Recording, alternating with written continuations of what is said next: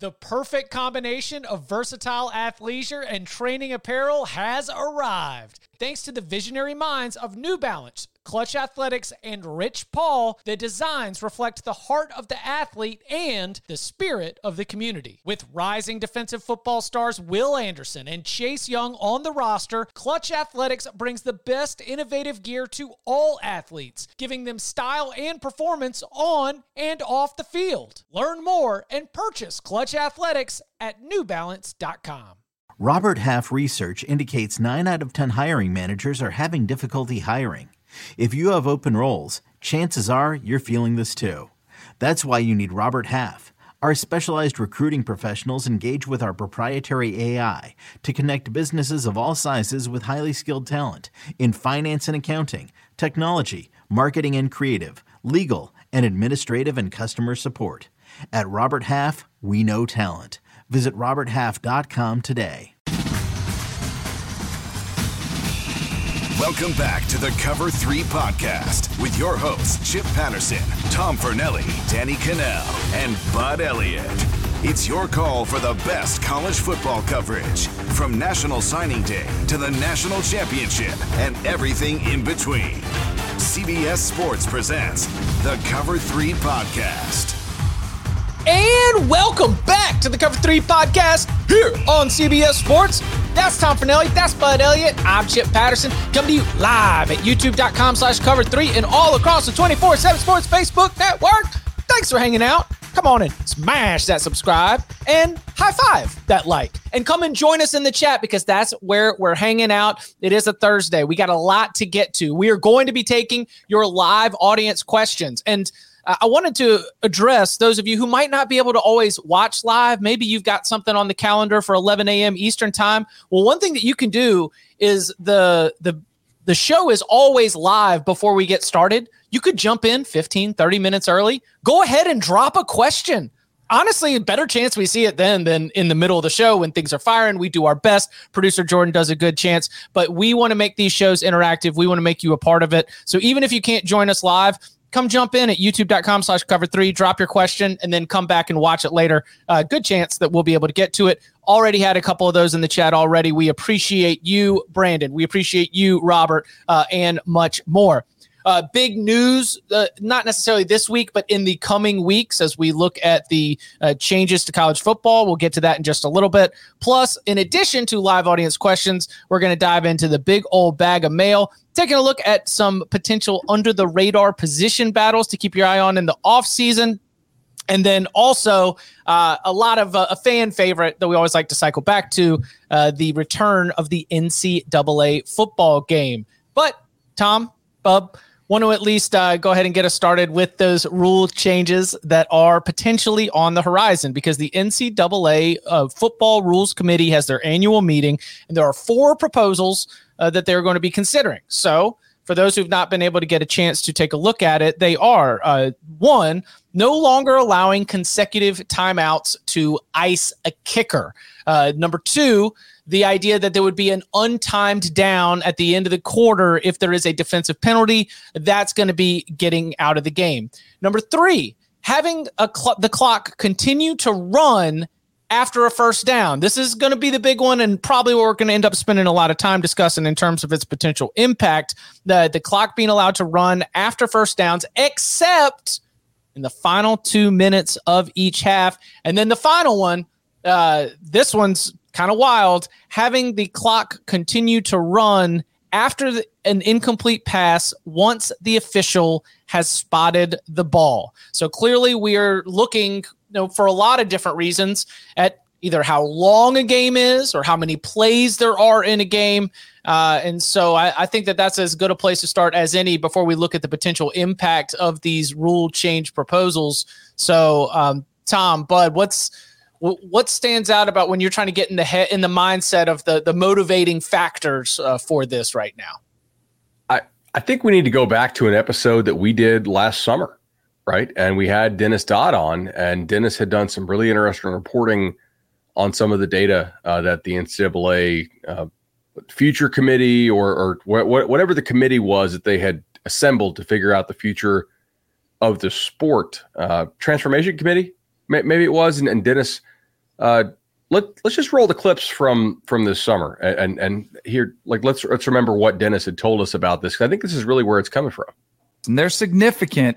And I thought it was interesting the way you laid it out, because I think this is a critical decision-making process and how it could impact a lot more than just player safety. I mean, it could impact the length of games, so much that goes into it.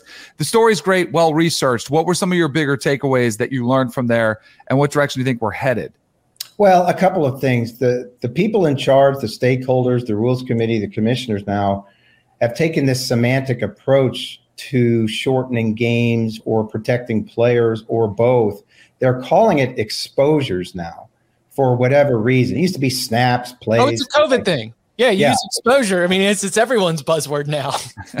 So an exposure to me signifies, you're exposing your body to some sort of harm every time, you have a football play. Duh, we know that. But that's what they're calling it. And so by framing it that way, they're making it a health and safety issue. Now, what is less important now these days is length of games. Multiple people that I talked to for this story, and I think a couple of them they're quoted, are saying, I'm less worried about the length of game than what happens within the game. That used to be a thing. But I think what's come back, and I think, Danny, you agree with this, is that the fans don't necessarily care. They care about the commercials, watching on TV, the delay in games between the quarters, and they give some bank president a check for $30,000 or something. I think that can be fixed. But what fans love is getting there early, tailgating, staying late, enjoying the day. And that's just become less important. And so the stakeholders now are worried about what happens between the lines. If it shortens a game, it shortens a game. But that's not the number one priority. They're probably going to make some kind of rule changes, as you noted. It seems like there's an urgency that they're showing now. And I don't want to just come out and say they never cared about player safety before, but in many cases, they just kind of paid lip service to it. And by they, I mean, the NCAA Rules Committee and whatnot. Why now? Why do they all of a sudden care about player safety so much? It's a liability thing. They won't admit it, and the commissioners I talk, well, that's not really part of it. It's a big part of it. I call it the leaky roof theory. You buy a house, and let's say it has a leaky roof. You tell the owners that before I buy this house, you got to fix the roof.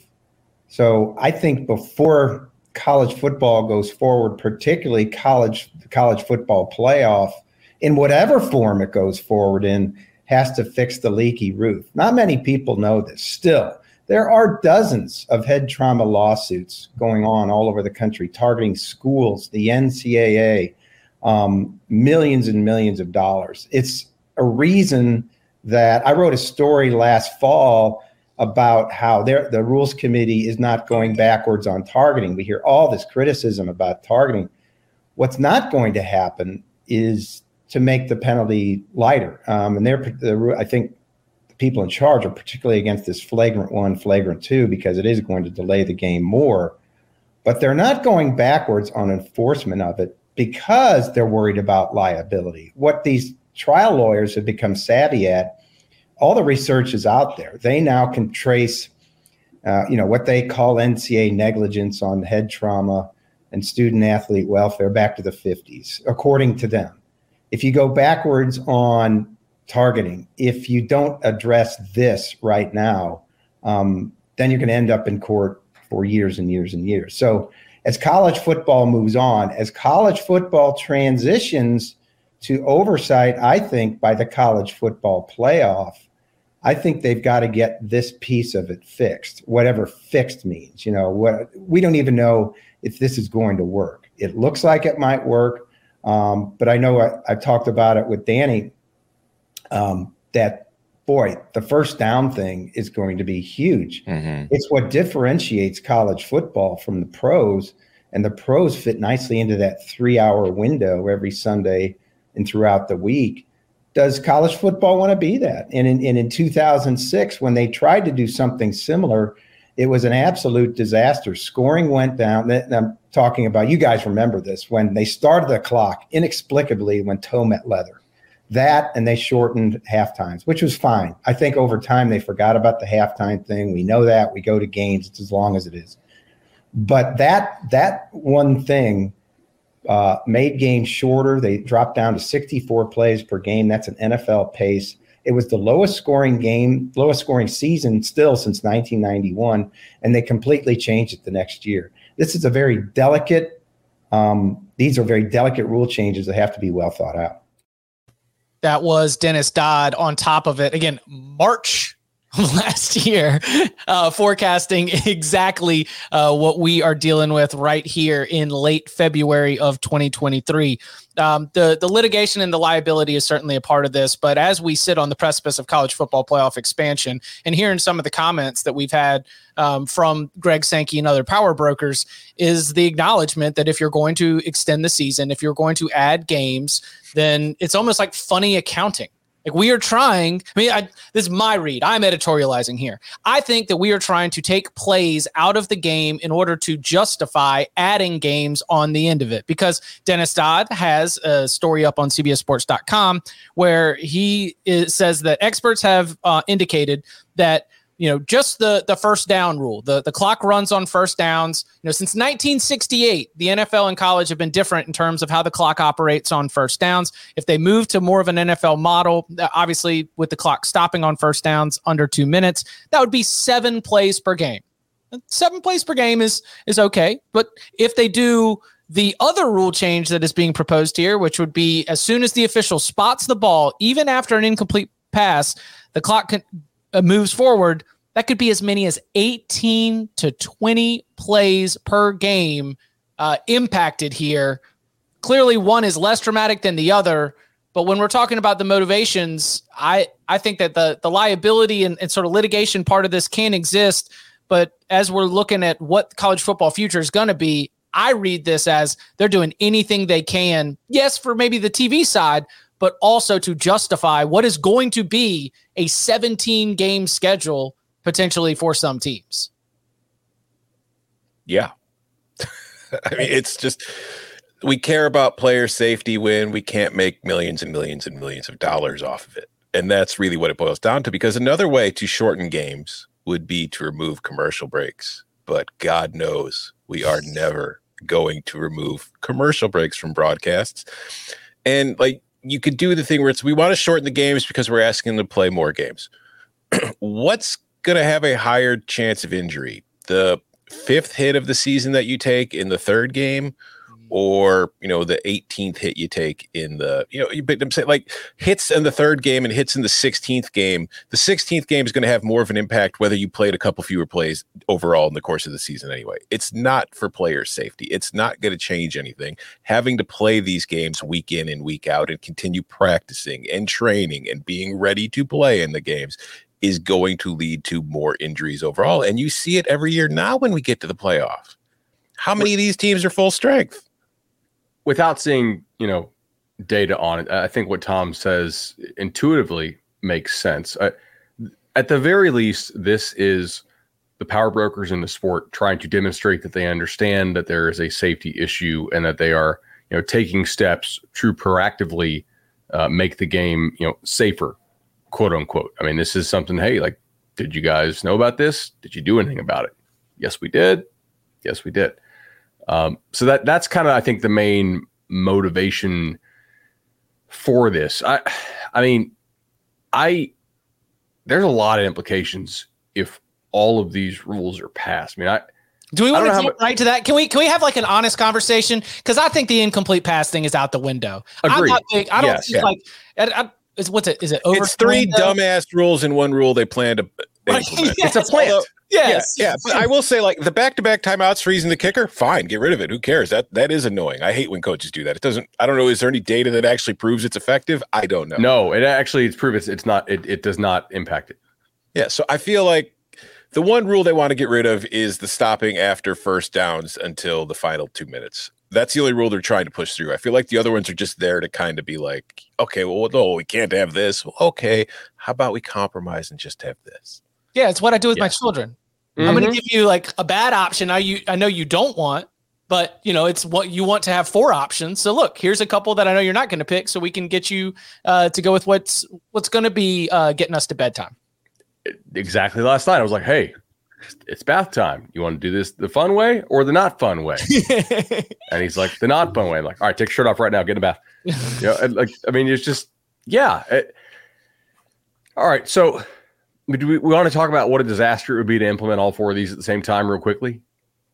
Quickly, because I truly would be surprised if we get all 4 of them in at once. And I think we have already, didn't we say on the air this is already terrible for Brian Ferentz? Because if all of the rules get passed, then Iowa's only going to have 27 plays per game on offense, and I don't know if they're going to be getting a point per play with that offense. I think if you actually had all these rules, if all of them passed and were implemented together, I think you would have a reduction in college football scoring of 30%. Right? I mean, it would be significant. You would have a lot of games that are played at that like 21-17 final score because you would like you have fewer plays, fewer opportunities to score. You would also have far fewer comebacks, and you would have more upsets at the same time. So with the clock running as fast as it's going to run, and it obviously like 1 second, still 1 second, but as not as fast as it's going to run, as often as it would run with these proposals, the number of comebacks would be limited because you just can't pull these comebacks off if you're not getting the clock to stop for incomplete passes. And you would also have a lot more upsets because when you have the better team start slowly, it's going to have a harder time coming back as well.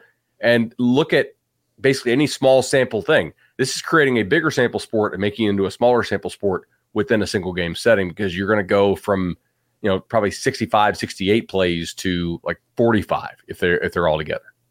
Also, isn't there a real chance that if you did implement these rules, it would just lead to more up-tempo offenses, which would then lead to more of what Dennis called the exposures when we were playing those clips? Because it's going to, there are teams that it's just going to be the more plays that are run, the better our odds of winning the game. And that will just become a strategy again. And the mental side of the clock running and these 330-pound linemen having to hustle back into position and trying to get going, go. I agree with you. It would create a chaotic scene, which who knows, like maybe that's a good television product, but it is not at all, in my eyes, conducive to player safety. I have a competitive reason why I hate the clock stops on incomplete pass, because if you are trying to nurse a lead, there is strategy involved with your play calling that I enjoy. I enjoy the coaching aspects, trying to figure out what are going to be the plays. We always say your 4-minute offense, your 2-minute offense. Your selection of how you handle your play calling would change if there was no longer that penalty of the incomplete pass. But it could make it better for air raid teams to protect leads. Well, right. So here's the thing. Your chance of converting via running is not all that great. Running is not as efficient as passing is. If all of a sudden incomplete passes also stop the clock, you're going to see teams basically also keep the clock running. Excuse me. Yes. Let me restate this. If all of a sudden incomplete passes keep the clock running, teams with the lead are going to have tremendously more success, not just because they can bleed the clock, but because there's no real downside to throwing the football, which is more efficient than running the football. So they're going to convert at a much higher rate. We are so often, as Chip noted, forced to see the decision between do we run the clock, or do we pass it, which is a higher chance of conversion, but also the downside risk of potentially stopping the clock. If you remove that downside risk, like I said earlier, upsets are going to be reduced by a lot, guys, or especially, comebacks are going to be reduced by a lot. Upsets will probably go up quite a bit. And also, what's the rule at now, too? Because with first downs, the clock only stops until the ball is placed on some of them, but then it's what is the last few minutes where they stop it all together until the snap? Is that like 4 minutes now? No, I'm saying the proposal is 2 minutes. What is it now? Is it the last 4 minutes? I can't remember. Where it continues to run? Yeah, because the clock does run after first downs for a lot of the once it is spotted, which is what they're suggesting for the incomplete pass. Okay, got it. Yeah. Which is again, all right. So if we are to remove the incomplete pass and look at, as we mentioned, the one rule that they're really trying to get through here. And if you've got to, ice in the kicker, I'm cool. That's a waste of our time. Let's get that out of here. That seems like common sense to me. And the untimed down, I reached into my cluttered brain and I was trying to remember. There've been some games that have maybe not the result, but the spread. The result at the pay window has swung on some untimed downs that I remember always gets a good look and gets everybody riled up on a Saturday. But for the most part, I'm okay. That's fine. What changes about college football, if any? I mean, outside of the number of plays being reduced, if we move to more of an NFL model of the clock?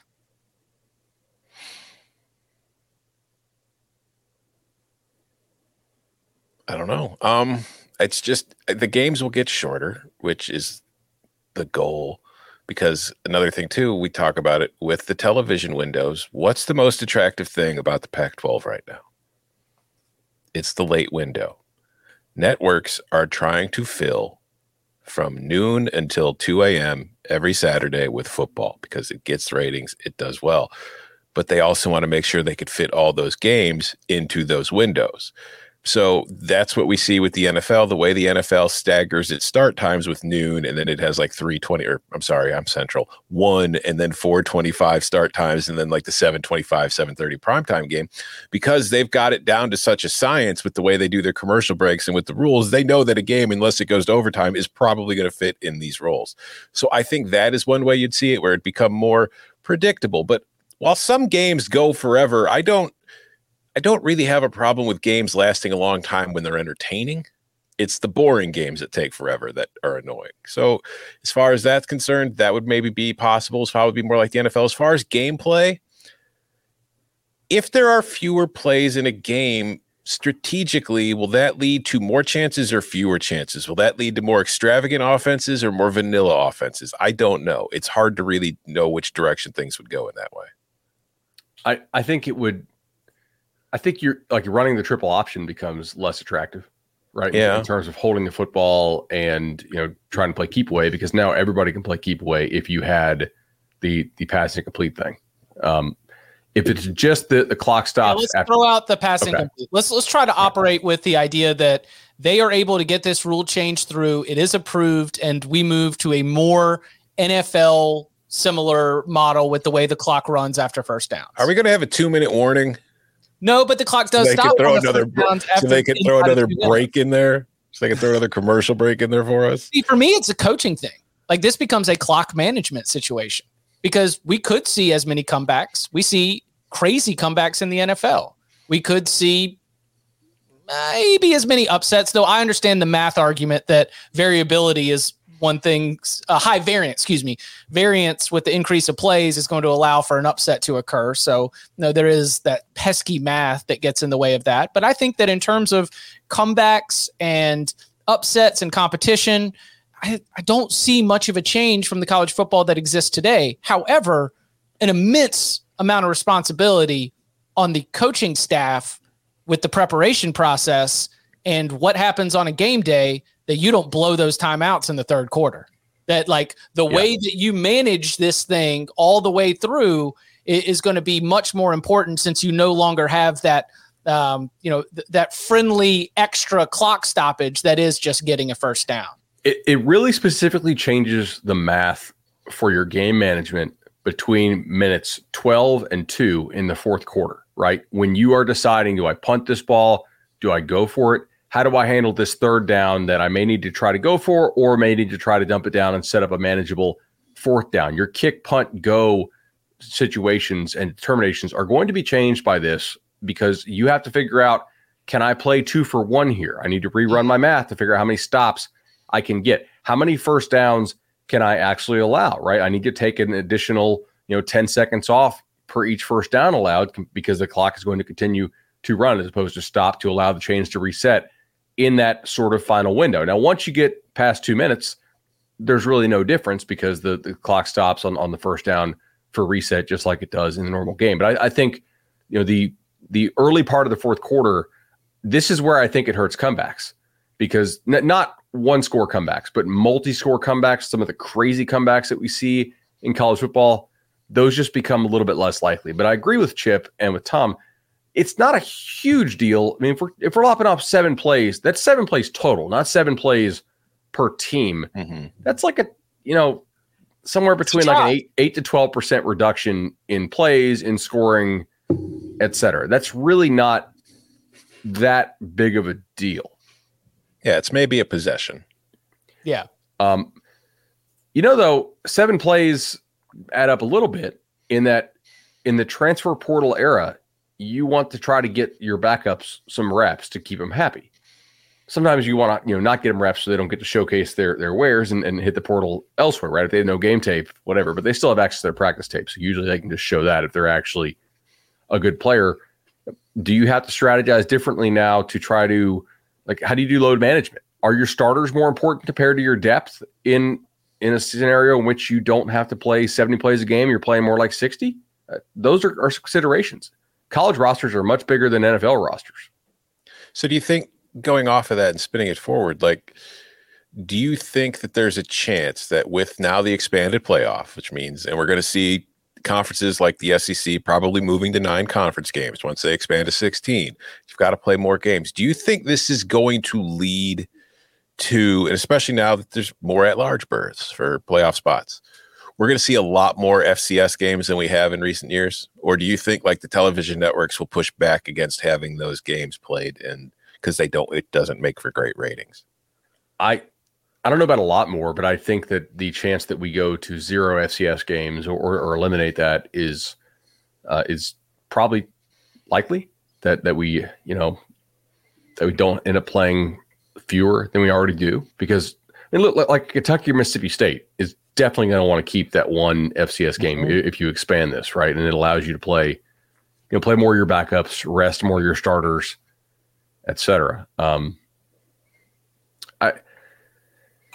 don't know.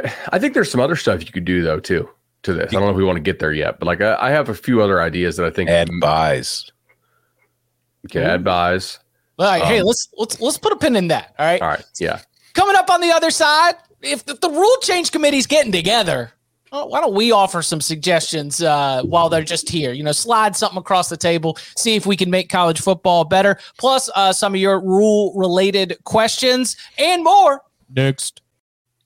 This episode is brought to you by Progressive Insurance. Whether you love true crime or comedy, celebrity interviews or news, you call the shots on what's in your podcast queue. And guess what? Now you can call them on your auto insurance too with the Name Your Price tool from Progressive.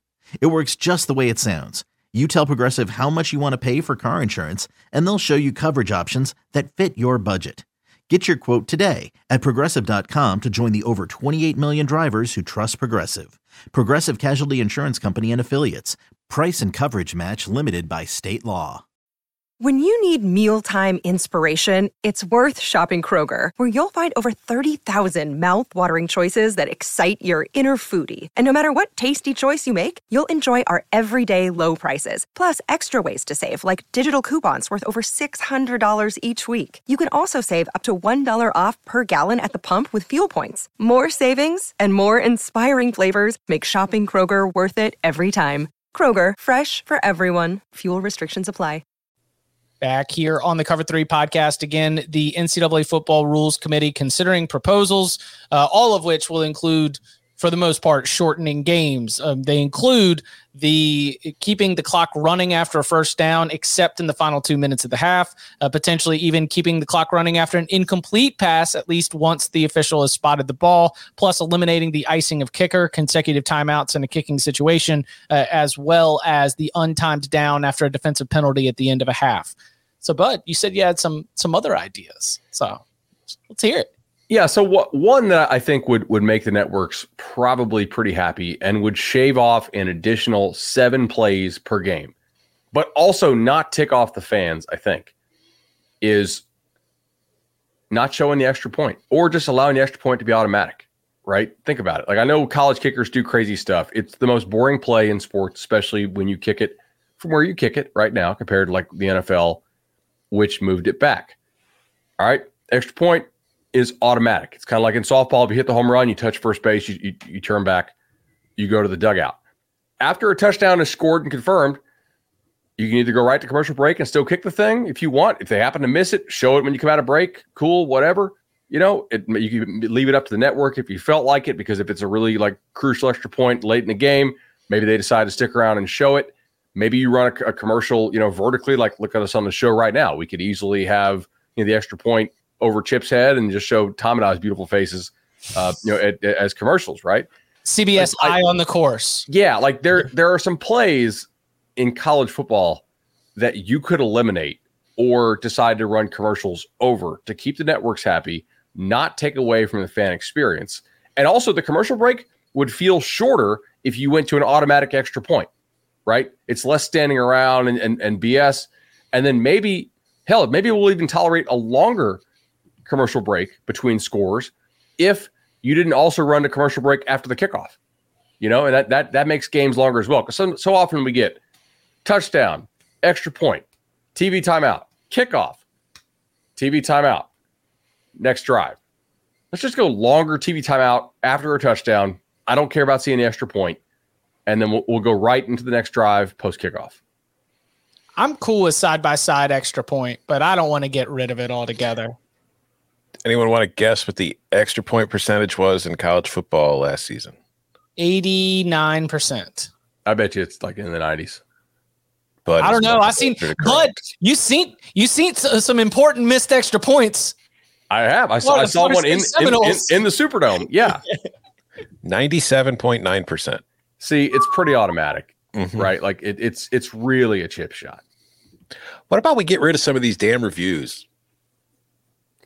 That would cut a lot of time out of the game when you need to take 5 minutes to rule if it was targeting or not, there's no way to know. What if we just say there's no such thing as targeting? All right, so that was actually a question from Lanky. Why not review the targeting rules? Because they don't want to, because then they're going back on their own idea that we care about player safety. So if you start going back on the rules that you've changed to care about player safety, you're backtracking, and they can't afford to look that way. By the way, the targeting stuff's all theater anyway, right? I really don't think it's changing player behavior for the most part, except like you're creating other injuries. This whole skipping the extra point thing is not unprecedented, by the way. Baseball used to make you throw all 4 pitches to do the intentional walk, and it was really boring. And it wasn't automatic, but it was pretty damn close to automatic. It's about 98.3% of the time you'd execute it right. Like you generally didn't throw a wild pitch. You didn't accidentally throw a strike or hit the guy. And it was just, it's not a fun experience, right? Mm-hmm. Nobody misses it. Nobody misses it. Who's so missing? Tom, do you want to get rid of extra point? I don't want to get rid of it, no. But I think you could easily do it in a broadcast where you could just do a commercial while they're kicking it. And then, if something happens, it's blocked, it's returned. Okay, you go back to a full screen and you watch the play, and then there's replays. It's not that big of a deal. But I don't think spiritually, I don't want to get rid of it, although I do think mathematically you could. Or how about we get rid of the extra point as a option instead of just making it automatic? You got to go for 2 every time. Would you push it back like the NFL does? Would I what? Would you push back the extra point? If I was going to keep it around, yeah. It's just boring, and it does take up time. I mean, that's an additional couple minutes on the broadcast. Got to get everybody out there. Got to get everyone lined up. Everybody's set. Yeah. Interesting, kind of off the wall, but tangentially related question from the live chat from Robert. When I initially started this, I thought it was about rule changes, and then I realized it's an incredibly personal question. So I need you to consider this, because this is really about our self-confidence. If put into a Power 5 game, which do you feel the most confident that you could do? Number 1, complete a pass of at least 5 yards. And again, this is in competition in a Power 5 game. Number 2, carry the ball for at least 1 yard. Number 3, catch a pass beyond the line of scrimmage.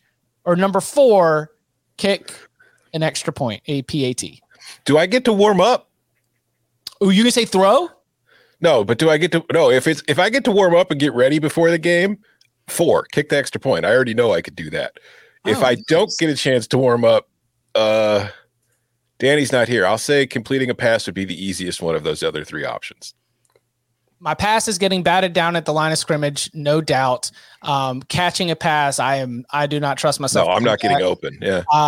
Kick a PAT, I kind of feel like that one might get blocked as well. So as long as I can have 2 weeks in an ice bath or cryogenic chamber, give me the rock. I'll run for 1 yard and then get crushed. Yeah, I do think, because for the most part, like yards or runs between 1 and 3 yards, as long as it's not like goal line situations or short yardage situations, are primarily determined by what the line does.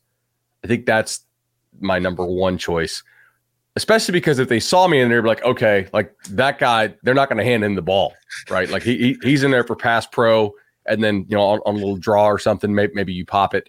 Number two is definitely catch the pass, because they wouldn't cover me and I'd be wide open, and I'm fairly confident I can catch the ball.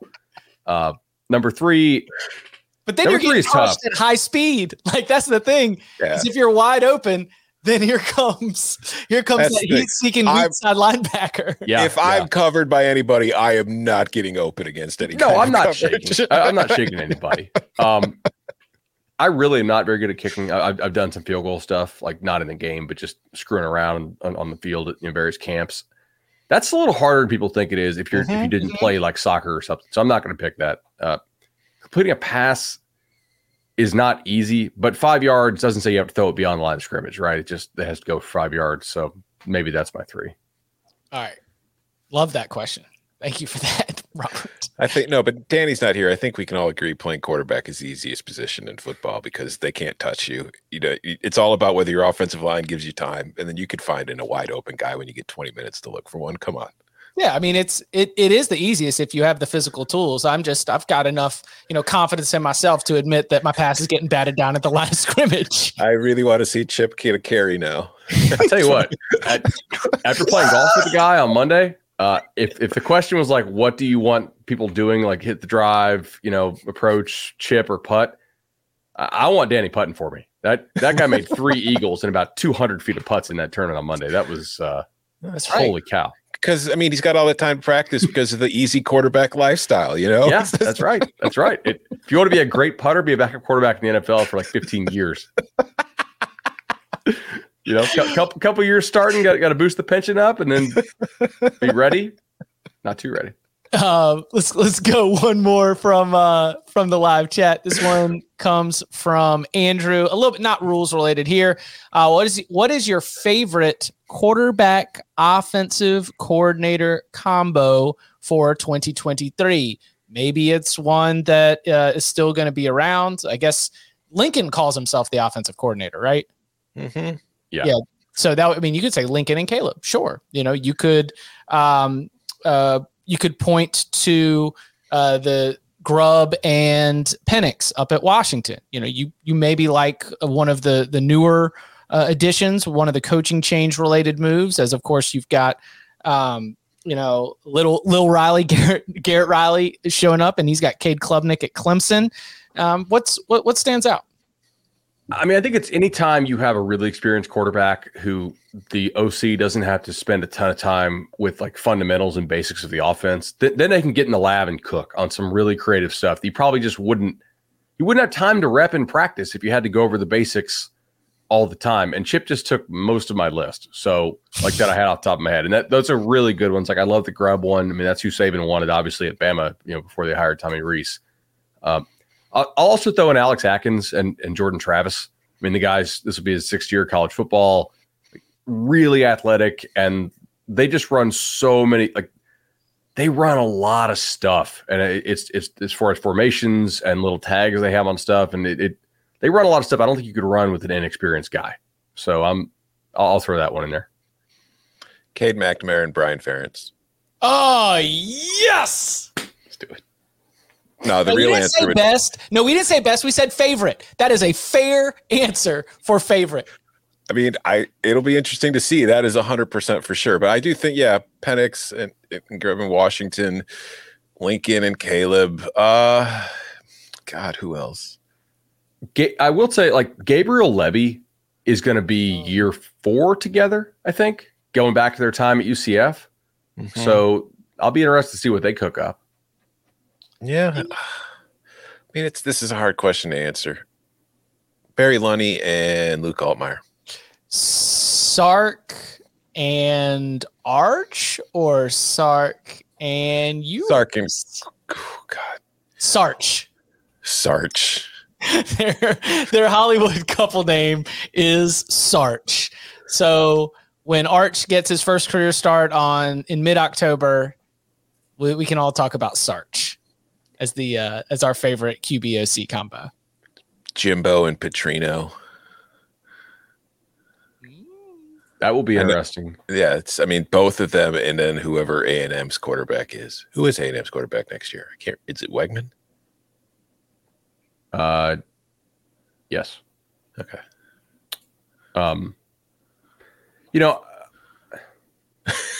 This short round in the comment. Gus Malzahn and a cornerback. They actually have a dude there that I'm pretty excited to watch, by the way. Like they and now I'm forgetting what the hell the kid's name is. We had him at Elite 11 in Orlando, and this is kind of some deep cut stuff, but it's late February, right? And he's a kid that like Georgia and Florida and Florida State wanted as a running back. So he's like that level of athlete, but he really was stuck on playing quarterback. And I don't think he's going to be an NFL quarterback, but in Gus's system, yes, Castellanos. Yeah, I will say like this kid, legs wise, has some real juice. So I think Big 12 fans be ready to be annoyed. I think like he really has something to him. A lot of third downs where your defense isn't coming off the field because that kid just scrambled and made something happen. Well, yeah, it was like we saw it because there was Mikey Keene in street clothes, John Rice Plumlee knocked out of the game, and now all of a sudden here comes this very much a Gus Malzahn quarterback for sure. Will Stein and Bo Nix will be interesting. I know we're mostly focused on like existing OC QB combos, but that'll be fun. So, all right, Will Stein, the new Oregon offensive coordinator after Dillingham left. And was that, I don't have it on top of is that internal promotion? No, he was at UTSA, wasn't he? Ah. Yeah. It's like the second year in a row UTSA's lost its offensive coordinator. Yeah. Producer Jordan, Tanner Mordecai, and Phil Longo. Definitely.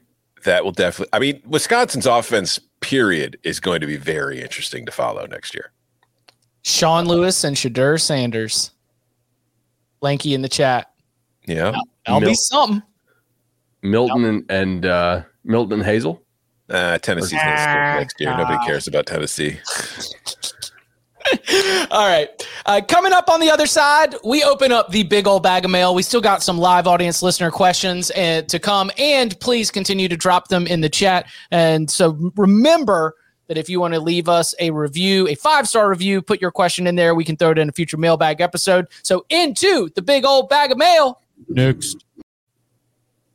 Back here on the Cover 3 podcast. We appreciate everybody who has come in to hang out, and a reminder that we're going to be doing this throughout the off season. Mailbag episodes or even regular episodes that aren't mailbag episodes, come and hang out with us live, youtube.com/cover3. Throw in a question. We'll try to find a way to get it on into the show. All right. This next question comes from James. I'm in a college football fantasy league, and I'm hoping to finally hoist the championship trophy in 2023. Never too early to start prepping. Plus, to the detriment of my rivals, I'm the only one who subscribes and listens to the show. Well, James, change that, at least before the season starts. Like, get all the information you need now, finish your draft, and then, thanks to us, get every one of them to subscribe to the show. James asks, what camp position battles should I keep an eye on throughout the offseason? Ohio State and Alabama are obvious, but what under-the-radar position battles could lead to late-round league winners? For example, is Texas Tech wide receiver room poised for a monster year? Seems like a perfect storm with Kitley in year 2, an improved QB room, and new Big 12 league members. For your information, my league is Power 5 plus Notre Dame only. Thanks, James in Houston. And as I passed this along, I noted that it was a college fantasy question where they're looking at quarterback, running back, wide receivers, and tight ends. But if you've got an offensive line battle that you think is really important or has been on your mind recently, or anything on the defensive side of the ball, I figured we could address that here as well. So an under-the-radar position battle that has your attention this offseason. UCLA quarterback. Right, so you bring in 5-star Dante Moore, who I think believes he will have the chance to start immediately. You also bring in Kent State transfer Colin Schlee, who, when healthy, was very productive for the Golden Flashes last year. I'm confident UCLA will have not a major drop-off in quarterback play from Dorian Thompson-Robinson, but I'm not particularly confident in naming the starter at this point. But that offense, I think, will hum. And that, if you're in a college fantasy league, is definitely one you need to watch. Yeah, I'm going to stick on the West Coast. Like, if you look at Washington, they've got pretty much everybody back. Like, Penix is back. Dunze's back. There's a lot of guys that are probably not – I don't know how – like he said, he's the only one who listens to this show in his league, so I don't know how deep their knowledge is on the Pac-12, considering nobody seems to care about the Pac-12. We do. So I would very much, I think, UCLA, Washington. If I'm you, I'm probably drafting a whole lot of Pac-12 players this year who don't play for USC, because you're going to get the same kind of production, but, not as, you won't have to pay as high of a price for them. Texas Tech, Tyler Shuck, I assume is QB1, but I don't know if I should assume that. Barry Morton also is a guy I know that they like an awful lot. Shuck's been hurt. Morton also got dinged up a little bit.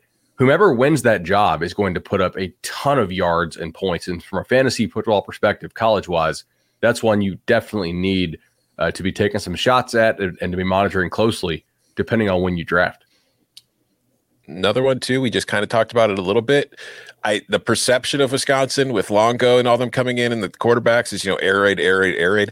I think it's going to do wonders for Braylon Allen. I think Braylon Allen is going to have more room to roam than he's ever had. And he's already got the size, but he's quite fast, too, once he gets in the open field. So there's probably going to be more lanes for him than there have been in recent years for teams for just putting 8-9 guys in the box. I think he's poised to have a monster season.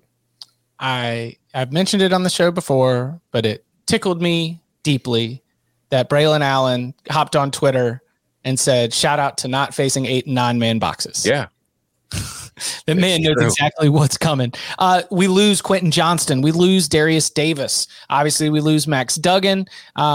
We assume Chandler Morris probably is going to be the starting quarterback, but the wide receiver battle at TCU, very interesting. You do have Savion Williams back for a senior season, I believe. But you've got some transfers coming in as well, and you've got a lot of reps that are open. So if you're looking for, especially, I thought about them from the fantasy perspective, someone's going to emerge as the new alpha there. There are touches and there are receptions to go around that are going to lead to being able to go and win your league. So you mentioned, James, Texas Tech as one that stood out to you. It is actually over in Fort Worth, where I was like, that's under the radar, because that's the loss of Darius Davis and Quentin Johnston certainly puts a lot up for grabs among those TCU wide receivers, and some interesting options, though not one specifically where I'm ready to be like, that is going to be the star. The Bama quarterback battle between Ty Simpson and Jalen Milroe also will have implications for Bama's backfield in terms of carry share and for Bama's receivers, right? If you're betting on a bounce back for Bama's receivers, you probably want Ty Simpson to win the job, because his athletic profile suggests that he will throw the ball not necessarily better, but more frequently. If you look at the game in which Jalen Milroe played in full against Texas A&M, he only had 111 passing yards. He's a really big dude who has some real juice with his legs. My guess is that they would run him an awful lot, and that will also impact how many carries Bama's number 1 and number 2 backs get, because if he's taking 100 plus carries on the year, then that's carries that are not going to some of those Bama backs. And for college fantasy purposes, that's going to matter. It will also likely impact your touchdown share. So keep in mind that the winner of some of these quarterback battles stylistically also impacts other positions. That's a really good point. Having Tommy Rees as offensive coordinator has me thinking that's probably Ty Simpson. I think so, but they also were not afraid to run the quarterback in the latter half of last year. So I guess it just depends on. I think it's Ty Simpson too. mean, I'm not trying to just have fake debate on the show. I think that's one thing we do a nice job of avoiding, but I don't know that it's Ty Simpson. I think it is. Oh, he could certainly he could play his way into not getting the job. Mm-hmm. That's one thing. Like, we always have to entertain that these are not certainties. These are not robots. These are 18 to 22-year-old people. And if they stink, they're not going to get the QB1 job, especially at a place like Alabama. I think Jalen Milroe is probably your known quantity, and that's why he was trusted to go take over for Bryce Young last year, not Ty Simpson. But if you get Ty Simpson in there, you know what that leads to, Bud? That leads to more carries for your running backs as opposed to carries for your quarterback, and probably more receptions for your wide receivers in that Alabama wide receiver room. As when Milroe was in there, that was a run first, run second, run third, and throw the ball kind of offense, at least in the Arkansas game and the Texas A&M game. So certainly notable there. What about at Ohio State? We didn't mention Ryan Day and Kyle McCord as a good OC quarterback combo, but you got all the tools that you could ever imagine with Marvin Harrison Jr. and Emeka Egbuka back for yet another season. Yeah, don't you mean Brian Hartline as the offensive coordinator? Brian Hartline, that's right. I would have to assume Kyle McCord's probably going to put up numbers just as the Ohio State quarterback, and maybe in your draft, because he's not C.J. Stroud, because he's not Justin Fields, and he doesn't have that kind of name recognition, you can get him at a pretty decent spot. So I would definitely, if I'm playing college fantasy, keep that in mind. But as far as other guys, like Marvin Harrison's back, Emeka Egbuka's back, Trevion Henderson's back. But as for guys that aren't already starters who I think could emerge that you might want to make, I guess, I don't know. I don't play college fantasy. So do you have value picks that you stash on your bench? I don't know. But we saw flashes from Dallin Hayden last year. Trevion Henderson was banged up at times last season. He's a running back. There's a very good chance he's going to be banged up at some point again this season. Dallin Hayden is a guy who I think is very, very talented, could step in and have a big role. And also another freshman receiver, because it's Ohio State, so they have to have a stud freshman receiver. Brandon Inniss is somebody I would keep an eye on. Yeah, Inniss is extremely polished. I mean, probably the most polished receiver in the class. Very competitive, a guy who dominated the 7-on-7 circuit for a long time. You know, as far as physical upside, I think he is not the biggest physical upside, but he's not a bad athlete. I mean, the guy's a damn good athlete. He's more college ready than some other receivers. So I think that'll allow him to see the field, early. I'm actually pretty interested in Georgia and specifically what the Mike Bobo move does to this. So, I mean, you have Carson Beck, you have Brock Vandegrift, and then you also have Gunnar Stockton. I mean, all guys who had nice high school careers, who have multiple years now in the system. I would not rule out Stockton at Georgia. If I'm drafting early before spring practice starts, I'm probably taking some late shares of Gunnar Stockton to see if he can win that job. I have a feeling that he'll have a pretty good chance there. And I don't want to undercut the good call, or at least like the insight there, but how much can you expect from a Georgia quarterback in the Mike Bobo offense? This is fair. I mean, like, Georgia is not a team that chucks it around a whole lot. So from a college fantasy perspective, although he said his league was Power 5 plus Notre Dame only. Mm-hmm. I mean, that's like 60. How many Power 5 teams now with the addition 65 or 66? 65. It's got to be more than that because you have 4 new Big 12 teams. Oh, that's right. Oh, man. So we're 69 now? Nice. I mean, if I have 69 choices, nice. I'm probably not picking Georgia's quarterback for a college fantasy team. Although he probably will throw a number of touchdowns. That's the thing, too. It's like, how deep is your league and how deep are your rosters? I would take the Georgia quarterback. You just say the Georgia quarterback. I would not let 30 quarterbacks go before I took the Georgia quarterback. I might have 10 quarterbacks that I pick above them. I might have 15, but they're not going to turn the ball over. They probably are going to get a lot of touchdowns. Life is going to be somewhat easy. You are going to be put in advantageous positions to be successful. And so, yeah, I think that Gunnar Stockton's an interesting call there, but if I were doing a fantasy stat stuffing perspective, I think that I would probably go get a team that's going to go 8-4 and maybe has more reason to throw the dang ball in the fourth quarter rather than just running it out or riding the pine. Yeah, exactly. So like Craig Lawson in the chat says, Bobo coached Aaron Murray. TF are y'all talking about? Here's what I am talking about. Where did Georgia rank last year in passing yards per game? Any idea? 83rd. I probably should pull this up. I'm very close to having it. All right. Georgia passing yards per game was 15th. All right. Not bad. You had a guy that made it to New York. Do we think they're going to throw the ball more or less with the new quarterback?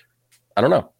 I mean, they seem to trust Stetson an awful lot. They also had to throw the ball more in certain games, like playoff games and SC championship games, than they do normally. So I think if you take out their throwing performance in the playoffs, right? If we can go game log here, exactly right. Against LSU, 275. Against Ohio State, 398. Against TCU, 335. Their regular season average, which I assume this guy's college fantasy team does not include playoff games because that would be weird. Georgia is probably more like 25th.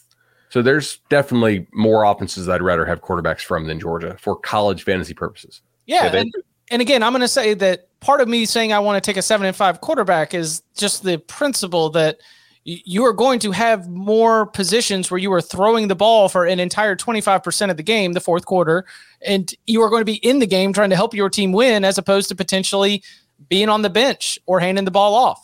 I just think there's going to be more looks because, as we have talked about, from the moment that Georgia was up $500 million in the national championship game, we were already looking at the 2023 schedule and talking about a three-peat. We had not even dropped confetti in that big spaceship called SoFi Stadium, and everybody was already talking about a three-peat. So I think that the competitiveness of Georgia's season, which I say out of respect to Georgia's roster and what Kirby Smart has built, is not going to lead to very competitive games and therefore less opportunities to light it up through the air. And their schedule this year is a joke, right? I mean, like it is far easier than schedules they've had in the past. There's no Clemson to open the year in the non-conference like they had 2 years ago. It's a cakewalk. So there's also a pretty good chance, because none of these guys have proven, that Georgia plays multiple guys in the early game. So you're not getting great individual quarterback numbers there. All right, one last one before we get out of here. This is if you hang with us for a while, you know about the Lindsey Buckingham questions. This is definitely a Lindsey Buckingham question from Logan.